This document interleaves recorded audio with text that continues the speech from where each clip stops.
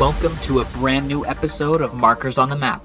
Each week it's games, news, and more from the classics to the current gen as we explore gaming's infinite, ever-changing landscape. Check out the gaming adventure on Twitter at Markers on the Map, and thanks for listening.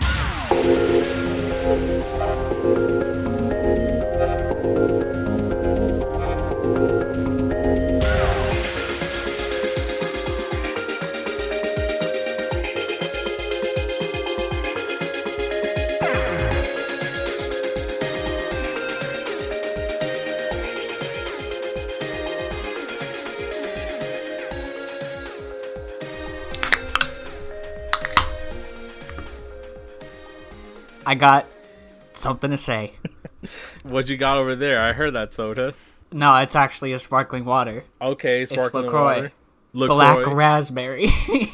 I actually don't really care for sparkling water. I don't get, like, the appeal, I guess. I don't know. I never really liked LaCroix. I've had it. I was just like, it's whatever. It's just water. I really like it. There's just some flavors that I don't go for. Like, I don't do, like, the coconut kind or the lemon kind. I find the black raspberry is actually the most flavorful, like, if I really want the flavor. But sometimes I'll just drink the regular pure kind that's just, like, a sparkling version of regular water.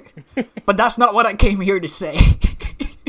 Last week, you may remember I was talking about the new Mario Kart DLCs that are coming out. Yeah. That came out, what? Tuesday? Just a couple days before recording. Yeah. It was like Wednesday night or something. Yeah. It dropped a little bit earlier, along with Metroid Fusion on the Switch Online, which I might touch on just a bit later in the show today. We do have a lot to talk about. But what on the Mario Kart DLC tracks, which are phenomenal, by the way, I mentioned that they were doing Riverside Park. And I said, man, if they can take Riverside Park, which is one of the worst Mario Kart tracks ever, and make it good, then that would be glorious. Now, they did take Riverside Park and make it good. Mm-hmm. And I stand by saying that Riverside Park is absolutely one of the worst Mario Kart tracks. However, it was not the track that I was thinking of. The track I was thinking of is also from the Game Boy Advance Mario Kart, and it's called Lakeside Park. And it's like Riverside Park, except it has, like, meteoroids falling down on you the whole time, and it's really stupid. So you know what? I'm actually glad that they took Riverside Park and made that a good level instead of Lakeside Park, because I don't think there's any redeeming Lakeside Park. It's actually, now to think about it, how many tracks in Mario Kart are actually very similar where most people get confused. I know it's kind of weird because Rainbow Road, you say that, and people just have this different picture of every Rainbow Road, but it's not. That's not what I mean. Like, I think it depends on which one you grew up with. Like, you say Rainbow Road for an N64 player, they're like, oh, but that's the best Rainbow Road, but it's also, like, the longest and most dragged out Rainbow Road. Mm-hmm. Well, I'm talking about, like, what was some of the maps that they're trying to say, like, oh, these are different maps, but it's like, no, they're not. They're completely the same map like everything else. Like, I actually want to know. I think that this happens mostly in the Super Nintendo one, where you have, like, Donut Plains 1, Donut Plains 2, Donut Plains 3, or the even Super Circuit for Game Boy Advance. It's like Bowser's Castle 1, Bowser's Castle 2, Bowser's Castle 3.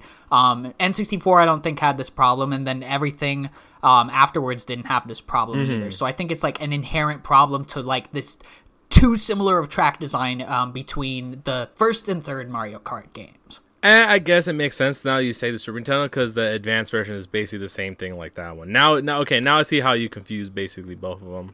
Yeah, and a lot of the Super Nintendo tracks are like the classic tracks on the Game Boy Advance one. But the Game Boy Advance one has, like, you know, the Lakeside and the Riverside Park. They're kind of thematically the same. Mm-hmm. And it's got those, like, rainbow blocks, those, like, four-colored blocks that are around the track like the original SNES version do. But, like, I feel like those two are easy to confuse, Riverside Park and Lakeside Park, but they did choose the better one. Still doesn't change the fact that the original Riverside Park also kind of sucks as a track, but the Mario Kart 8 Deluxe continues to prove that these remakes of Game Boy Advance tracks are among the best. Like, it's awesome now. So we are going to be talking about the third and fourth wave of DLC, because we haven't really talked about those in detail. Not this week, but in a couple weeks, we should be having a special guest on to discuss those with us. So that will be kind of fun. So we're going to save Mario Kart DLC for that special. Anyway, today we've got a few things to look at. We are not doing Pokemon Drip this week because we've got a new segment planned. Pokemon Drip will return next week, of course. We've got a little bit of news, a little bit of games to talk about this week here on Markers on the Map, the weekly podcast gaming adventure. Anyway, my name's Daniel, and I'm here with my good friend and co-host Robert, to whom I always ask the question, how you been? See, I could go in and tell the truth, but because, honestly, there's no need to bring down the mood, I'm just pretty dandy. How about you, Daniel? Well, not to bring down the mood, it's been a rough week. I almost... Well, just because I had posted on the Twitter that there wouldn't be an episode next week, I have since deleted that tweet. It's been a lot. This week. It's been kind of a... kind of need some self-care going on here, but you know what? Recording the podcast is one of my favorite things to do. So here we are. We're getting ready for, an impromptu episode. I feel like there's not as much to talk about this week, but we've got some good stuff. I think, honestly, just to be very realistic, I commend you for doing the last 2 episodes, because to be quite honest, the last 2 episodes have been very Daniel heavy, very dialogue heavy on your end. I'm just kind of here and there.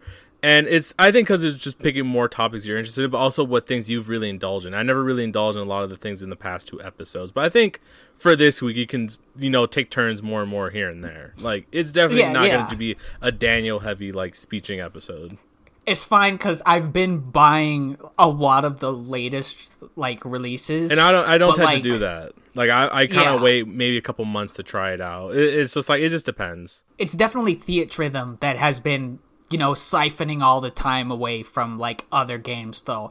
I may or may not bring up some more Ishin today, because I am still progressing very slowly through that. It's just that Theatrhythm has this pull, this constant pull to, one more song. I'll play another game after one more song, and it ends up being, 2 hours later. I'm like, oh, I ran out of time. Time to go to bed. Theatrhythm is, that thing where it's, so ingrained in me now, to where I'm, playing the Live Alive DLC songs, and I'm like, you know what? I haven't played Live Alive yet. Maybe I should go buy Live Alive. But then, what happens when I get Live Alive? Am I just gonna go back to playing Theatrhythm? Probably. Maybe, probably. And it doesn't help that there's new DLC released every 2 weeks for Theatrhythm, because I got the premium digital deluxe edition, so I get the DLC every 2 weeks, basically, for, I don't know, probably half a year or something. Those type of games are built to be endless. We talk about other games where there's an actual end point. There is an ending, there's an end game, there's 100% completions. These games, there's no really completion. You just play as far as you want. There is no end game. You just keep going at it. And I do think what helps with that is the fact that there's no battle pass. There's a collectible element to it, but I'm not being forced to play Theatrhythm. And when I'm playing a game like that, grinding in air quotes without having to grind, that's the sign of a good game, a good addicting game. And it's nice to have something to just chill out with like that. It's low stakes. I'll fail a song here and there because it's too hard, but you know what? You can retry it. There's no penalty for losing. It's not like there is a multiplayer, but it's not like you lose. If you lose in the multiplayer, everybody still gets to pick a card at the end. No, yeah, it's definitely one of those ideas. I guess it's one of those weird ways where it's I've always heard this where people say, you know what, actually cleaning your house is a pretty fun thing to do when you got someone telling you to do it. It's I think it's kind of like those kids who don't want to do the chores. It's you catch yourself kind of doing the chore without anyone telling you. It's kind of, I guess, the way you put it, where you force a gamer to play a certain game for hours on end for, whatever battle pass. They tend not to like it because they feel like it's a chore, compared to where if they're willfully play something, they're more likely to probably be lost in it within hours. Yeah, and not to derail off games too hard here, but I feel like I've been talking with another friend about a similar phenomenon, because you know that when I was in college, I had just insane amounts of reading, unending reading, and I never was able to enjoy any of it because I was rushing through it, and things were just a checklist basically. and then, after you graduate and you go through those years of like you're sick of reading and then you finally get back into it, it's like, oh wow, I probably would have enjoyed this dense like book a lot more now that it's not part of like a syllabus or something like that. So I think like it works the same way with games. Yeah, it's a weird way to put it, but it's like don't force something on gamers, because some people are just gonna be like, you know what, I don't want to do all that, I'll just pick a different game. It's why I can't do battle passes outside of Fall Guys anymore, man. And also because battle passes don't last that long. That's what there's such a what's it called? Oh, what's the term I'm looking for? There's time sensitive. No.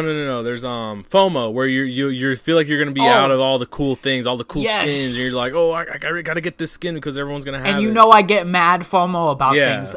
I've gotten burned by games specifically because of FOMO, like Bravely Default 2. You see everybody talking about Bravely Default 2, and I'm like, I probably wouldn't like this as much, but I want to be part of that. And then bam. You remember when we talked about Bravely Default 2, I went off on that game.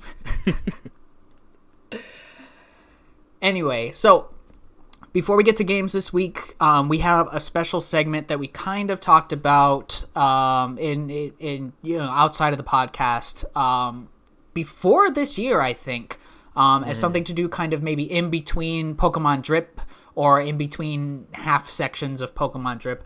Called Launch Lineup, where we take a look at the launch lineup of a console and we kind of like put it in a tier list or rank it or say it's good or bad, something like that. I don't know. It's going to be an organic thing that happens. So this first one might be a little rougher than future ones. But we were talking last week about maybe not doing things in like, release order, like, oh, it would be cool to start with the NES. But instead, we are going to start with the PlayStation 3 launch lineup.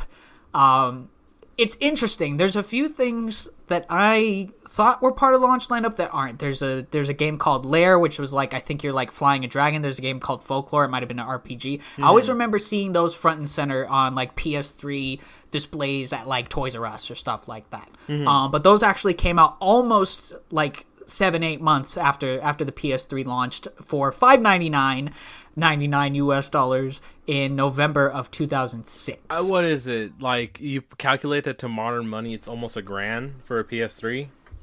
Just about, I'm sure. Like, the PS3 almost, destroyed the brand, I think. Look. Before we get into the launch lineup, I have to say this. Out of every console that I've seen, read on, seen in the sense of playing it, and also kind of growing up with and kind of like just being around there, I think, being maybe, just being, favoritism, but I think I know what you're going to say, and I think I'm going to agree with it because I had the same thought before we got on. I love the PS3. I love it Absolutely. so much. I love the way it looked. I hated that everyone was like, the Spider-Man logo. I even liked it more because I was such a Spider-Man fan. Like, I wanted, it was the first thing on my Christmas list. I didn't get it. And I will say this, you know what?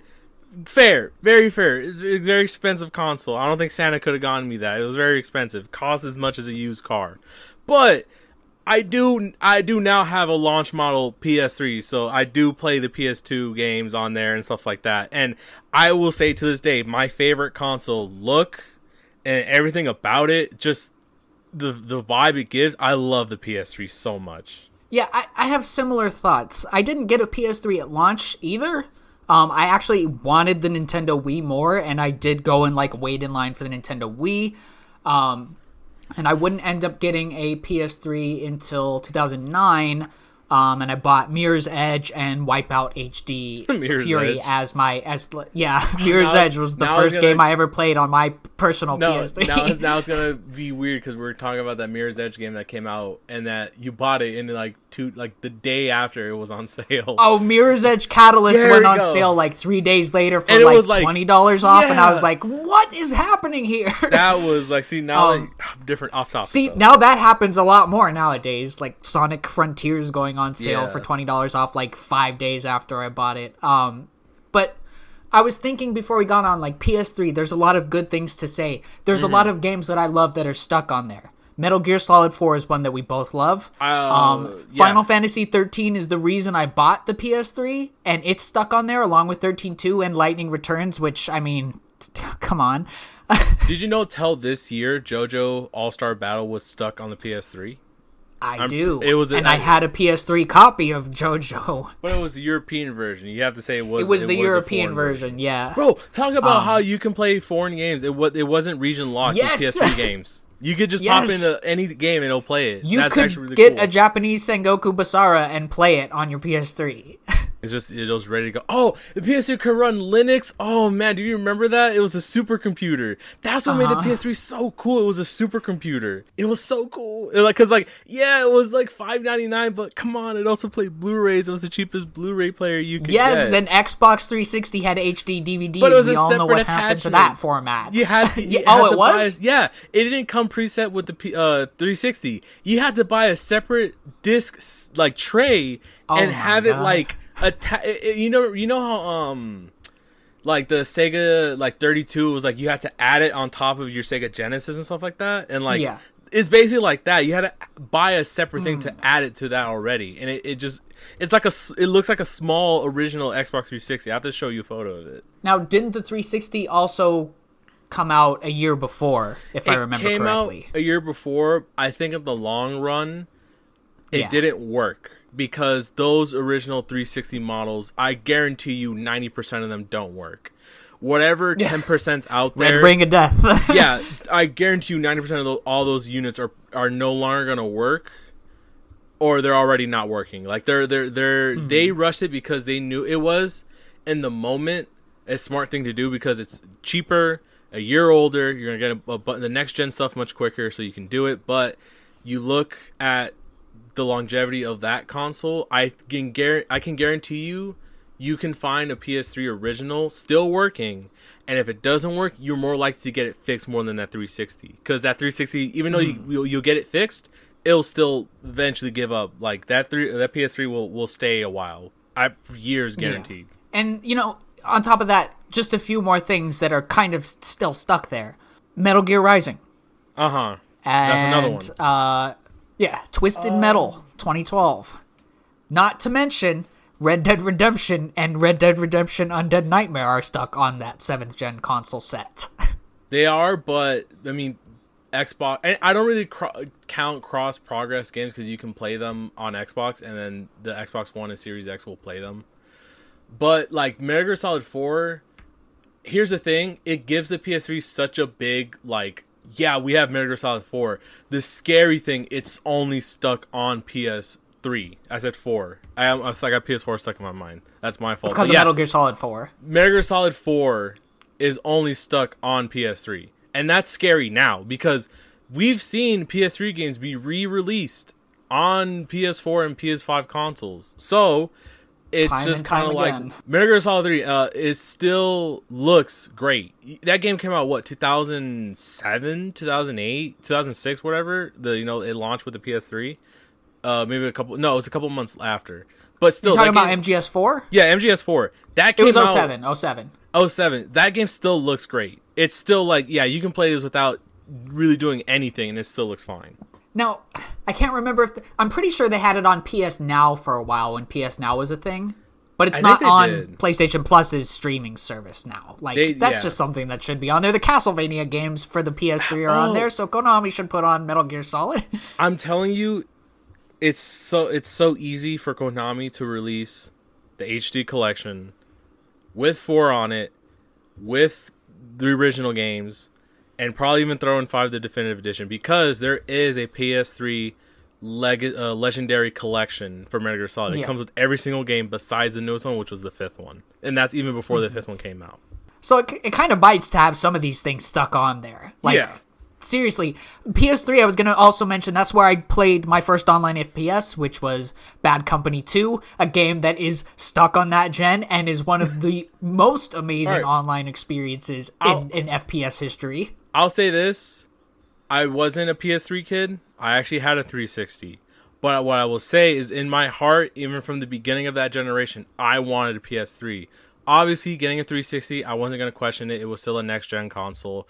I couldn't really pick for much. Whatever I got. But like, will I say which is more preferable? Yeah, the PS3. I love my PS3. I have like two like original models, and I have the Slim, and so.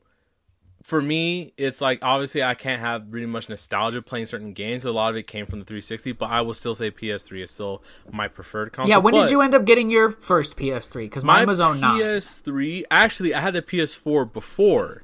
I got the PS4, I think, a month or two after launch day. I got it basically after Christmas. I didn't get it for that Christmas, but I got it a little bit after, so it's still an original model. Yeah. And I had that for a while. I'm letting you know, my original 360 broke, never worked. I had a newer one. I had the Xbox 360E. That broke. So then I said, you know what? I ain't doing this no more. I'm switching to PS3. I still have that PS3 Slim to this day. Dang. The longevity. Yeah, now, I was going to say, it reminds me of like me not getting a PS2 until 2010 to play Persona 4 of all things. But yeah, I like remember that. PS3 is a great console. Just so much. Borderlands started in that gen. All right, now picture this. Let's say we're the age we're at right now. We're a modern time age, but it's 2006. PS3 is launching. You see the launch list, which we're going to get through. I actually want to know what were some games you're going to pick up if you were there at the launch of PS3. I want to see what this list is. All right, well, let's kind of go through it here. This list is in alphabetical order, so there's no kind of like, like best to worst or something like this. There was Blazing Angel Squadrons of World War II. This is kind of like an arcadey flight sim type game from Ubisoft. I think I remember this one. Yeah, it's just one of those things that you kind of see or you kind of saw on shelves. It's got that like plane, like World War II plane on the cover. It's interesting it's always nice to have like some variety in the lineup. I don't have too much to say about this because I've never actually played most of these games.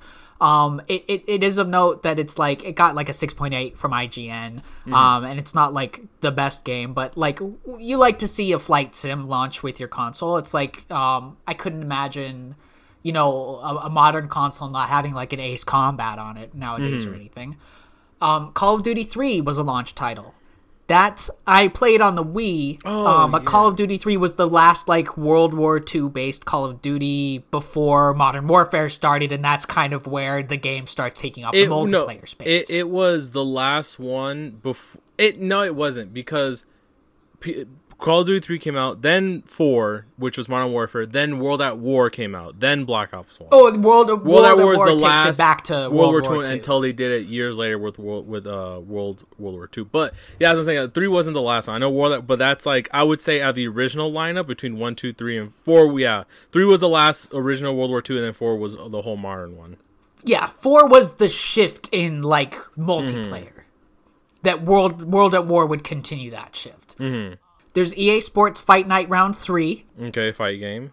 So, fighting game. There's some sports games on here that we don't really have to touch on. Fear. Now, Fear is a game that got it got 2 sequels. So, it had Fear 2 and Fear 3. This is kind of like an FPS, like a almost horror FPS. I've never personally played it, but I know it's very popular, not just because it got 2 sequels, but because it's like legitimately good. So you like when a console launches with like a competent first-person shooter, and that's not to say Call of Duty 3 isn't competent, because it is. But I think Fear would probably be the more interesting choice to pick up. I'm trying to remember Fear. I feel like I've seen the cover, and it has only had 2 sequels. You have. Right? You've definitely seen the cover. I feel like I've seen it. But yeah, I mean, that's something that kind of stuck around on that 7th gen, because all the sequels were also on the PS3. Full Auto 2 Battle Lines was from Sega.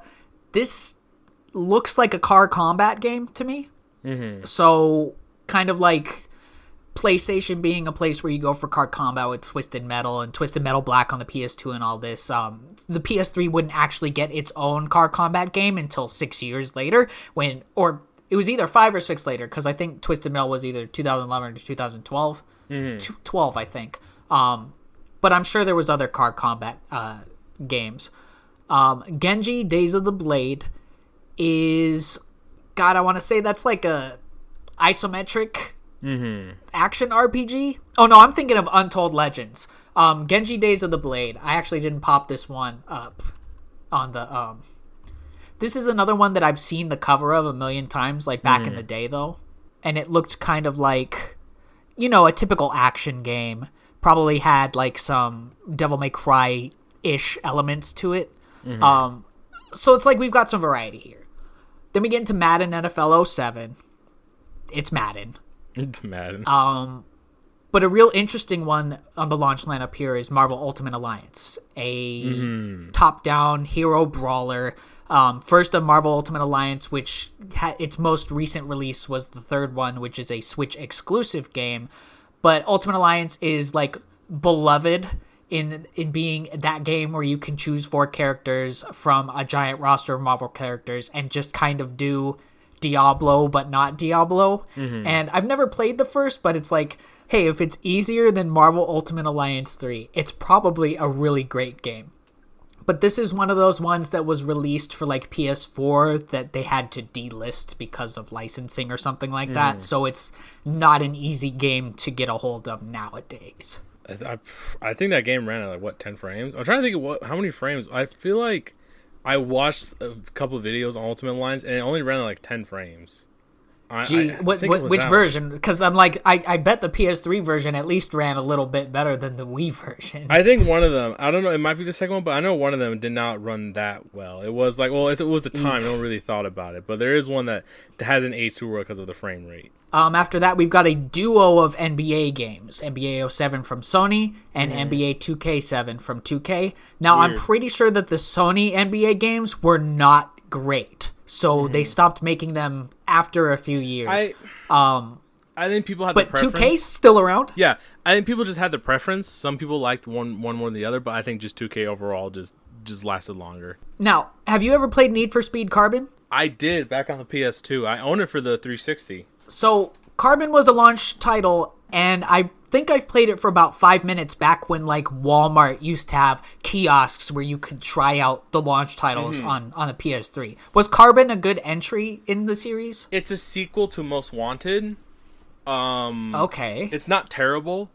It's not bad at all, but I think just Need for Speed Most Wanted 2005 has this kind of legendary status where a lot of the Need for Speed games after could not fulfill those shoes. Because genuinely, Need for Speed Most Wanted is a genuinely good game, but Carbon's not a bad game. If I'll say this, just to get it early on, Carbon definitely would have been one of the games I would have picked up during the launch. I would have 100% picked this one up. Yeah, I'm thinking I probably would have too, because I'd always played the demos of the racing games at kiosks at stores. Like there was always like some kind of racing game.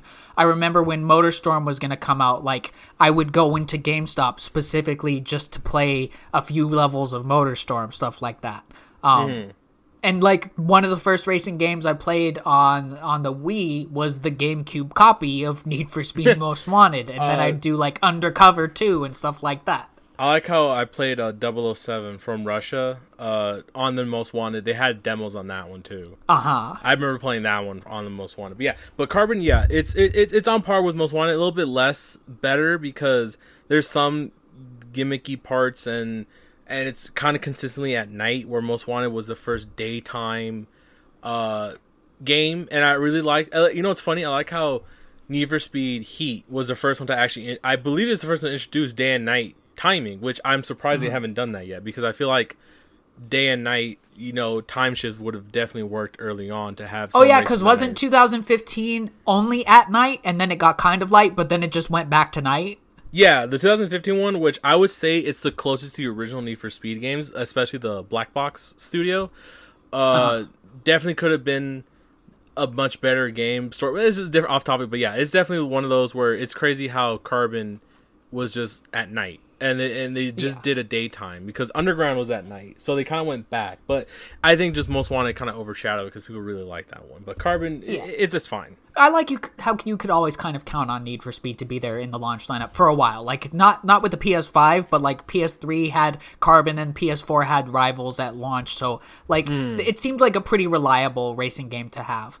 There's another racing game on this list that I think might have like gotten me a little bit better though. But we have NHL 2K7 hockey game. Still a thing that's going. Resistance: Fall of Man. Now, I've played this. Have you? This was Call of Duty before Call of Duty. People really like Resistance. People were... It was kind of like something besides Halo. Because Halo was obviously the pretty major first-person shooter, multiplayer game. Resistance: Fall of Man, it's Insomniac. It's the Ratchet and Clank people. This is their gritty PS3 game. This is kind of what I think about when people talk about how games looked in the PS3. Very kind of brown and washed out or like yellow toned. I was not a fan of the first Resistance. If I remember correctly, it's one of those games where you have to toggle the aim down sight. So it's like kind of like BioShock, where you like press a button and then it's aimed down sight. You're not having to hold and like unhold the button. It's one of those ones where you click. And like Killzone 2 did this as well. But like there's just something that wasn't fun to me about Fall of Man. I mean, early on, Halo did exist, and Halo obviously was basically every first-person multiplayer game is what Halo basically built on. It's like Halo was the first to kind of bring that new life to multiplayer games. So it's not really saying it is kind of the times, early on first-person online shooters, but at the same time, it's like Halo was kind of going at it since 2000 and since Halo 2, so it's in 2002 or 2003 when Halo 2 dropped. They've been kind of going at it for a while now. Yeah, there was just something off about the first Resistance to me. Now, I think certain issues were fixed in the second and third, and I believe I've at least played the third for a little bit. But I wasn't a huge fan. It seemed dated when I played it, and obviously I had played it, about 4 years after it came out. I think I played this around 2010 or something. But, for a launch title, it was probably fine. But what I want to talk about is Ridge Racer 7. Ridge Racer seems to always show up as a launch title for things like Xbox 360, PS3, Ridge Racer, and even 3DS, and then never again. It just never shows up again. Yeah, I'm sure that Ridge Racer 7 was an awesome game, because I've played the PSP Ridge Racer game, and it's awesome. So if they just took that and made it big graphics, it's gonna be great. Ridge Racer, oh man. Well, we need to see a new Ridge Racer game. We need to. It's been a while. If they announce a new Ridge Racer, it's a day one. Period. You're going to get the Founders Edition and stuff like that, like Day Zero Edition. The Founders Pack. A Ridge Racer with a Battle Pass. Please, don't do it. Please. Don't. Namco Bandai, don't do it. They should get From Software to do Ridge Racer game. You know what they could do a Battle Pass? Just make it forever, and that you just unlock it when you play the game. You know what I mean? Yeah, and you don't just make it actual in-game unlocks. And that's my kind of Battle Pass. You know what? How about we do make a Battle Pass, but it doesn't end, and you don't need to buy it. It's just packaged within the game, and you just unlock skins throughout doing challenges and progressing through the game. It sounds like Borderlands to me, right? But then Borderlands added challenge cards, but I digress. The next one is legendarily talked about. Sonic the Hedgehog 2006. Sonic 06 was a launch title? It was a launch title. Man, I thought it came out a year later, but you're right. It was 06. Yeah. Ooh, Sonic 06. I've played Sonic 06. I've never finished it, but I have played it. I don't hate it. Here's the issue with it, though. Camera. And the loading There's times. More issues than camera and load times. There's plenty of other issues. But those are the glaring ones. Those are the glaring ones. It's Robert, the loading times in Sonic 06. It's you could go have a sandwich waiting for a level to load in that game. It's not a game with bugs. It's a bug with game. That's Sonic 06. Yet somehow I still like watching videos of Sonic 06. You like Sonic too much. No one should ever indulge in Sonic 06 unless they want to have a bad time. And look, honestly, the best part of the game was that Xbox 360 demo they'd have at GameStop where you play through the first level. The first level in that game was amazing. But I also like not City Escape. I could tell you would have gone. I forget what it's called. The Collapsing City. I don't know. This is definitely your first. I don't hate it. No, Sonic 06 is definitely your first. I'm picking this up day one launch day. Here's a funny story. You know how I told you Mirror's Edge was the game I picked up when I got my PS3? Yeah. It was a choice I made between Mirror's Edge and Sonic 06. But Mirror's Edge isn't launched yet, so what I'm saying is that if it was just Sonic 06, you definitely would have just gone Sonic 06. Oh, if I had got it at launch? Oh, absolutely. Yeah. I would have probably gotten Sonic the Hedgehog 2006 as my sole launch title after buying a $600 PS3. Then I maybe would have gone to like after putting a mortgage Marvel on your something. House and maxing out your credit cards. You know what? We skipped one, which is funny because this game was panned so hard. It's forgettable. We forgot the most forgettable one. But like, it's a Gundam game. Mobile Suit Gundam Crossfire. Oh, I remember. I've seen this one. This is a whole... Like, I've never played this, but I know it's bad. Yeah, like a 3.2, I want to say, from IGN. I've seen stuff from it. It's bad. It's funny because... Yeah, it's funny because I like Gundams, but it's so like... Oh, please, let's not talk about the Mobile Suit Gundam Crossfire. We can glance over that one. Yeah. Tiger Woods PGA Tour 07. It's a golf game. I'm sure you could use buttons in that one. Looking at you, golf. The one that we got on PS Plus for free not that long ago. I forgot. Tom Clancy's Rainbow Six Vegas. Your Rainbow Six tactical shooter. It was pretty good from what I remember. I think I know which ones I would. I think that one's also probably like I know I have some other ones that I would have picked up, but I think that one would have been I would have picked up. Yeah. As well. And this was good enough to get a sequel, and it always looked kind of cool, albeit maybe a little bit difficult for, someone like me back in the day. Tony Hawk's Project 8, a skateboarding game. And Untold Legends Dark Kingdom, which was that one that to me looked like an isometric action game. Maybe not as zoomed out as something like Diablo, but definitely it's one of those ones where you've definitely seen the box art on shelves in the used games section or something like that. And that is the PS3 launch lineup. Highlights, in hindsight, looking back at it, Fear's probably a hindsight. Carbon. Another one we skipped over, actually, an important one. Elder Scrolls 4 Oblivion. Oh, Elder Scrolls 4 might actually be that's a day one. That, honestly, even though I would have picked that one up day one. Yeah, Elder Scrolls 4 was probably the biggest one. That's what got everyone in, and then hype for 5 when it came out. Yeah. So in hindsight, and I can't believe I skipped that one too. I was getting ahead of myself with a few of these. So Elder Scrolls 4, Call of Duty 3 was probably really popular. Resistance was probably really popular being a first-person game. Resistance. I think out of all of them, the ones that would have picked them were Resistance, which some of them were weird. Most of them were kind of shooters, but racing game and stuff like that. But adventure RPG. But I think I would have just picked those up. I think I would have looked at the cover for Ridge Racer 7 and said, do I want this or do I want Need for Speed? Because they're both established franchises, but I'm just wondering how younger me would have I would have definitely navigated that choice. I know me too well. Carbon, I definitely would have gone Carbon over Ridge. Yeah. Now I'd have definitely gotten Sonic. I might have even picked up Gundam at the time because I was much younger, and I'm like, it's Gundam. Yeah.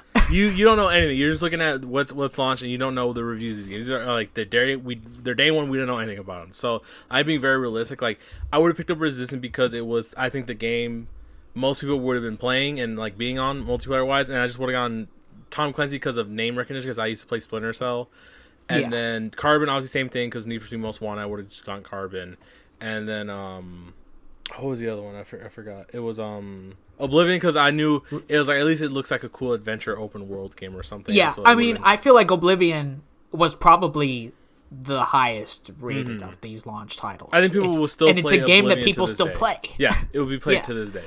So if we were to assign a ranking out of 10, let's say, I'd give this a 7.5.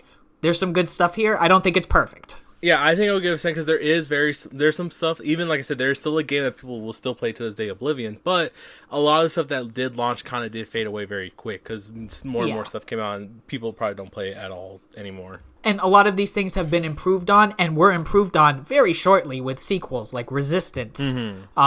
Need for Speed got some sequels that were like fine. Call of Duty, of course, transitioned to like Modern Warfare, their huge multiplayer phenomenon with the next year's installment. And some things kind of faded away. Yeah. Tony Hawk games kind of like faded out after this. After PS2, Sonic went into it like a spiral. But yeah, I'd say 7.5 is fair, maybe even a little too generous, but hey, I'm feeling generous. Sonic and the Black Knight, am I right? Hey, man. Knuckles has a sword in that game. No, was it not Sonic and the Black Knight after 06, or was it Secret Rings? Secret Rings was next, and I love Secret Rings. I love Secret Rings. Fantastic game. Difficult game at first, but then when you learn how to play it, it's like, man, so much fun. You love Sonic. Rings. I do, but Secret Rings is like legitimately good. I don't know. They said Colors was good, and you didn't like that one. Yeah, but I said Secret Rings was good based on playing it, and everybody seems to hate that, but they're wrong. They're always at one game. People will be like, "It's bad." Like, you're wrong. It may be bad, but it's still an entertaining game. I like how it's funny how something can genuinely be very terrible or bad, but you still find it very entertaining. Like, no, I still find it very... Like, I can give a perfect example. I'm not the perfect overall gamer. I love Saw 1, the video game, and it's a terrible horror game. It's terrible. Like, it looks terrible. I still like it though, and I still have it. So it's like I'm not better than, like, people probably like Sonic and the Secret Rings is terrible. We're like, hey, even if it was terrible, I still like it. Yeah, it reminds me of another PS3 game in Sengoku Basara Samurai Heroes that IGN gave like a 3 to. And mind you, this was before I went to GameStop to go buy it back in the day. I bought it anyway. One of my favorite games. Basically Dynasty Warriors, but I think I've put more time into Sengoku Basara Samurai Heroes than any Dynasty Warriors game I've ever played. It's just fun. We should definitely do a topic where games that are considered bad, like, we should obviously not like the really bad ones, but like, we know there's some really like games that are considered not as fair, like, good, and we look at them like, you know what, I actually did like that game. We should definitely go through a list of that. Like, no, that game's good, or that game was actually not terrible. And conversely, a list of games that are highly rated that we do not like at all. I think I'll say this. Nah, I won't say it. Never mind. I'll save it for that for the episode if we ever do it. Actually, you know what? We can't. I don't think we should do that one because I think that would be too controversial. Because you're gonna know there's a game on there that people genuinely like, and if we say we don't like it, they're gonna be very upset. But I just think it's more or less that they're just listeners. I'm just gonna say I don't like Sonic Colors, and everyone was wrong. Everyone is wrong. I think I'm just gonna be like, you know what? Just like what you like. I think it's more fun to talk about quote unquote bad games and say that you enjoyed them instead of thrashing on what some people like. That's a little bit more harsh. And my Sonic Colors opinion is like probably not. Here's the thing. A very common opinion. Here's the thing. You're not wrong, because after Sonic Colors came out, a lot of people were like, I don't think it's as good as people make it out to be. And so we were like, I don't remember it being this like kind of mediocre or okay. I think a lot of kind of like opinions have shifted since the re-release. But with the idea of like games that people weren't so hot on that I really like just to wrap it up here, the game I bought the PS3 in the first place for, Final Fantasy 13. Not everyone's favorite Final Fantasy game. However, it is Daniel's favorite Final Fantasy game to this day, and it is an incredible experience. The battle system is just so unique for 13, and then 13-2 does this whole like Pokemon thing with it. Very good. PS3, great system. I think that's the moral of the story here. All right, so that was our first little launch lineup discussion. Or long, not little, I want to say long. So we do have a little bit of news this week, but we had some games we wanted to talk about. So since we have only a little bit of time left for this episode, let's talk about the big thing this week. Resident Evil 4 dropped its chainsaw demo after the Capcom showcase. This lets you play through the intro of Resident Evil 4 Remake, which is the same thing as the intro from the original Resident Evil 4. You go through kind of like the lead up to the village, and then you have that showdown in the village where you're not actually meant to win, you're meant to survive until the bell rings, and then everybody goes to bingo.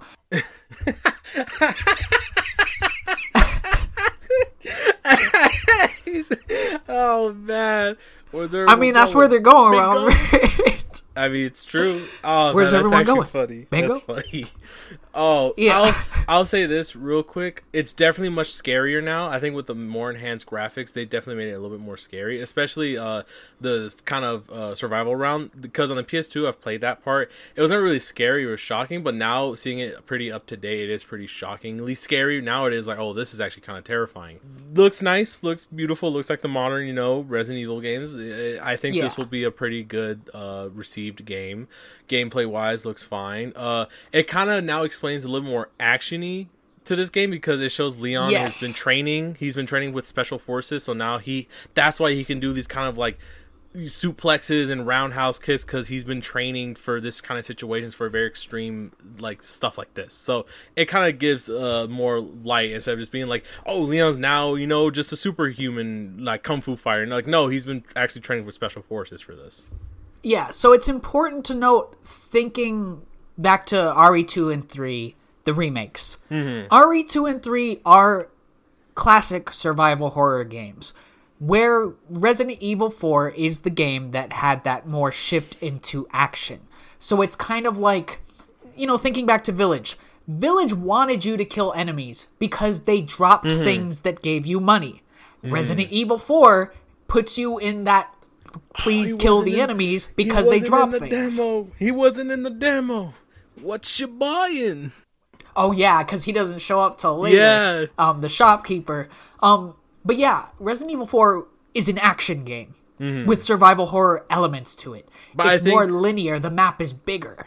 I think with now the new update to the graphics and kind of a little bit more, because I'll let you know, it's funny how music, colors, and scene and lighting can change so much of a scene and so much stuff like that, that I'm telling you, this one's going to be a little bit more scary than the original. The other one was like, oh yeah, I'm telling you that Regenerator zombie or Parasite, whatever it is, that's going to be creepy now in the new update. That one's going to be terrifying. And just from some of the earlier trailers, our look at certain characters, like there's such a grittiness to it. But yeah, action oriented. You are meleeing enemies. You are constantly shooting and getting those melee attacks ladders in. Yeah. This is an action game first. I do have some thoughts about presentation and moment to moment that are a little more negative, but I think this might just come from it being a demo, and this is something that will get patched or kind of worked with. It is a work in progress, I played on the performance mode for smooth 60 frames. There is a little bit of blurriness that I wasn't expecting because 2 and 3 didn't have, this slight blurriness to it. I don't know if you got that playing I played on 4K. Resolution. I played that on resolution. You played on resolution? I didn't get no really blurriness to it. It looked smooth to me. How was the frame rate on that then? I didn't even think about it, but I think it was hitting solid 60. I don't think it was. Okay. It was in 30. Because I remember the Village demo had this frame rate, or the performance mode that would run at like 40.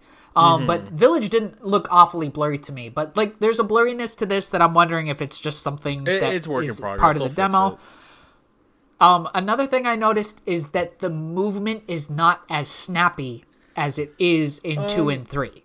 Maybe. I don't know. It felt fine to me. I can understand what you mean by that. I get it. Like, I get it. And something about the aiming was just slightly off. I couldn't quite put my finger on it. I get that. I get it. I know what you mean. Like, when I was like that, when I was shooting at one of the Parasite zombies, I was like, that should have been a direct hit. I don't know how that missed. Yeah. I get what you mean. Now, I don't know if that's a conscious choice.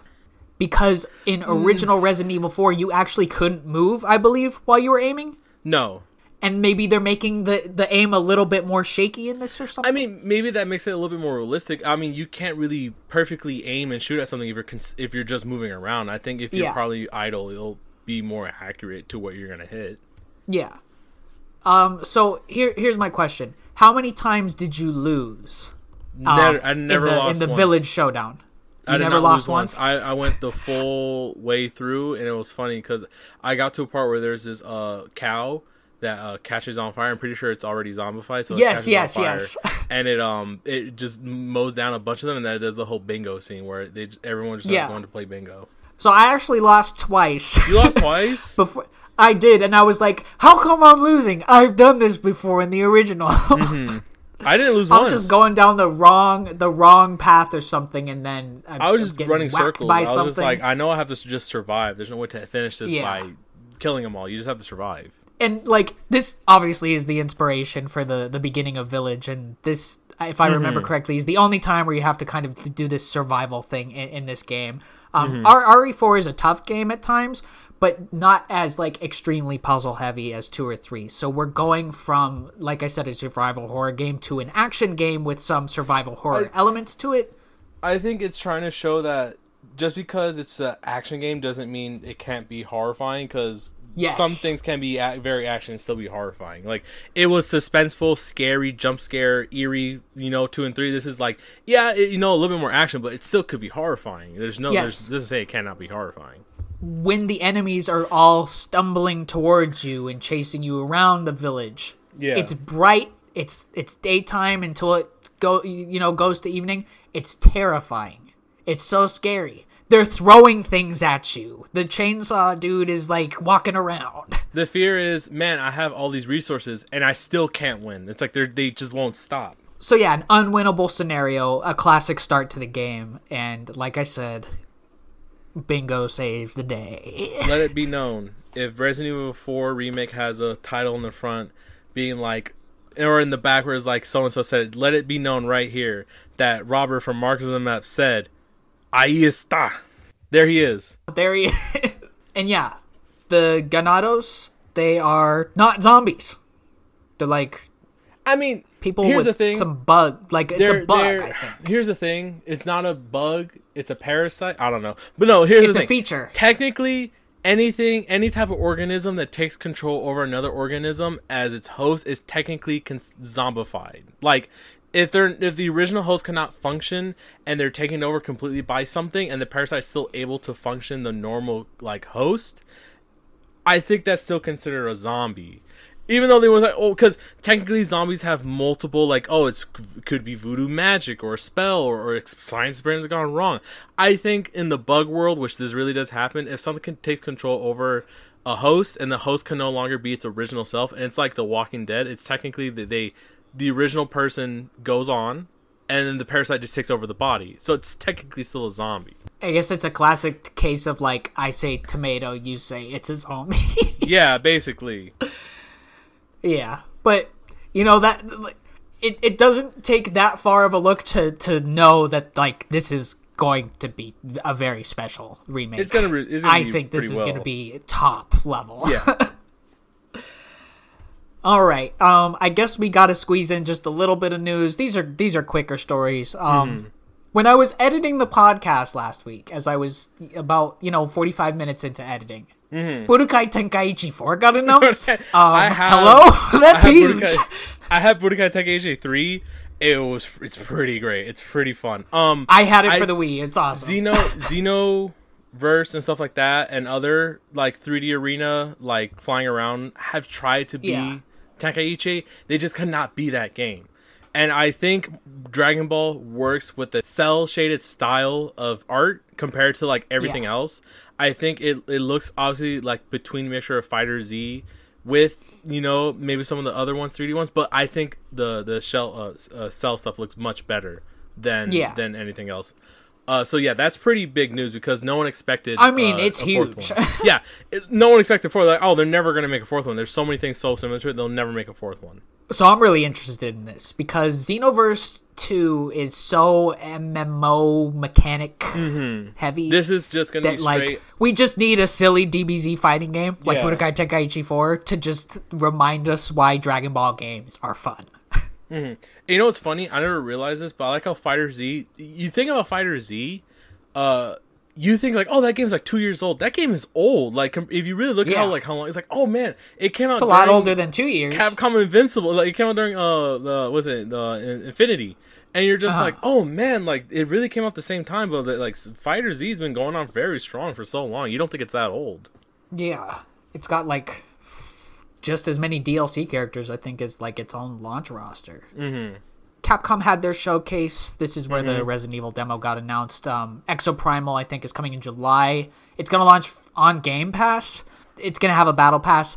I continue to wonder why more companies are doing these co-op live service battle shooters. I don't really have anything to say about it because I haven't actually been able to sit down and watch the Capcom showcase yet. But like, can we just have a new Dino Crisis? Dino Crisis or remake? Give Dino Crisis the remake treatment. All I'm looking at Capcom for, remake Dino Crisis 1 and 2. That's all we want. That's all we kind of want. Konami, just re-release Metal Gear Solid on modern day consoles. That's all we want from some of these companies. Sega, drop that original Ice Cap Zone music on Sonic 3 and okay, that might be a little more difficult, but I think the other ones are obviously more... Like, I'll say this, if you told me Silent Hill 2 remake or Metal Gear Solid just being re-released on modern day consoles, I would have been like, no, Metal Gear Solid is going to be re-released on modern consoles more than a Silent Hill 2 remake. Boy, were we wrong. What was I was wrong about that one. Well, here's something obvious. Starfield is delayed till September. Oh. I never saw that coming. Guess what else, Daniel? Something else was delayed. What, Robert? What could have possibly been delayed? A little game by, the Suicide Squad, Kills the Justice League, was delayed. Ah, yes, that one that got all that negative reactions to the gameplay showcase at the PS thing. I'll say this: the state of play. Here's the thing: if their argument is that we're working on what people didn't like from it, all right, they can do that, because I'd rather them show it and then be like, do you like it or not? And people are like, you know what, we really don't like this and this and this. Okay, we'll delay it a little bit, but we're fixing what you didn't like. We'll do this, this, and this. If that's their plan, then I'm all for it. It's still set to launch this year, I guess. Mm-hmm. But here's the thing. Please, developers, don't force people to be online for a single-player component. No, what was Xbox One made that mistake by saying you had to force me to be 24, at least in 24 hours. Well, they had the DRM thing. Yeah. So like something like Godfall, if you're playing solo, you still have to be connected to online. It's the same thing with Suicide Squad. Maybe they're going to eliminate this by delaying the game. Maybe they're going to have you not be online. It's funny that just because some people may have access to the internet doesn't mean that they would like to be always connected to it. Sometimes they just want to have it on and just play it. What if you're playing and like the internet goes down? You'll lose progress. You can't do anything. It's like, it's like... God, I want to say, I think GT Sport might have done this, but I cannot be too sure. Or I think you could play it offline, but you couldn't save your progress or something. The mentality of that is like buying a game but needing the internet to be able to play it. It's like buying a service of anything but still having to pay for certain things on that service, but you're already paying for the service. It's like, that doesn't make sense. I'm already paying for set service. Why do I need to pay for another service in set service? It's like, please, just if there's a single player component, please let people do it offline. Like, come on. All right, 2 more quick things. Streets of Rage 4 got updated out of nowhere. That's crazy. 300 fixes? 300. 300? And a custom challenge mode, which I am super hyped to look at, because challenge mode is like, it's fun and all, like the randomness of it is cool, but setting the parameters, I'm really interested in seeing if I can just make it broken and like have, 20 minutes of fun with Streets of Rage 4 every time I boot it up. So that's cool. Might have some thoughts on that in the coming weeks. But our last news story of this week is that KFC is apparently giving out Diablo 4 beta codes when you buy a Double Down. In a way, you just said KFC in the actual news segment. That's funny. We did have that KFC console like 2 Christmases ago, right? I did not expect you to actually say in a genuine, like, actual segment, KFC. It's the KFC corner. Diablo 4 beta codes are a thing. So I'm going to get a Double Down so I don't have to pre-order whatever edition of Diablo 4 to get a beta code. Robert, let's get some KFC and play some Diablo 4. You know what? If you go to KFC and they ask you what you can order, say, I'm doubling down. I'm doubling down.